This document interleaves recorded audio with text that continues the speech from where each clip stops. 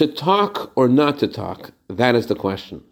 Good morning. The Rebbe said that when two Jews meet, they should immediately try to help a third Jew, because two Jews meeting has incredible power to help others.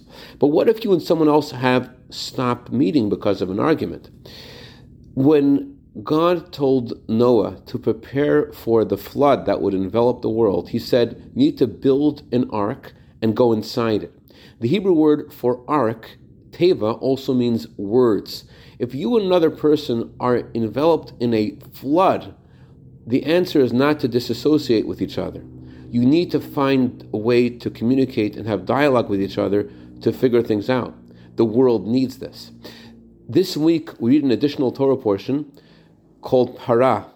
And the Torah says that when someone has become spiritually impure, the way that they could become pure again is by mixing ashes with water. Ashes represent the end of a thing, and water represents the birth of a thing, because we all are born in water.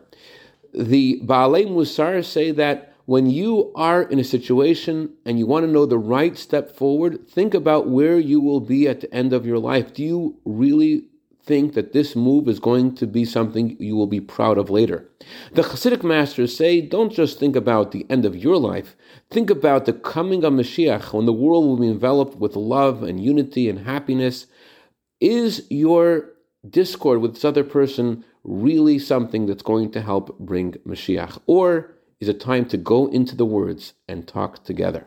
I'd like to dedicate a minute of Torah today to Aaron Yaakov in honor of his birthday today. May you have a year of bracha v'atzlacha begashmius v'ruchnius. Also, like to dedicate this to the Rice family in honor of the Brit Milah of their son. May he grow to Torah, Chuppah, Maasim Tovim.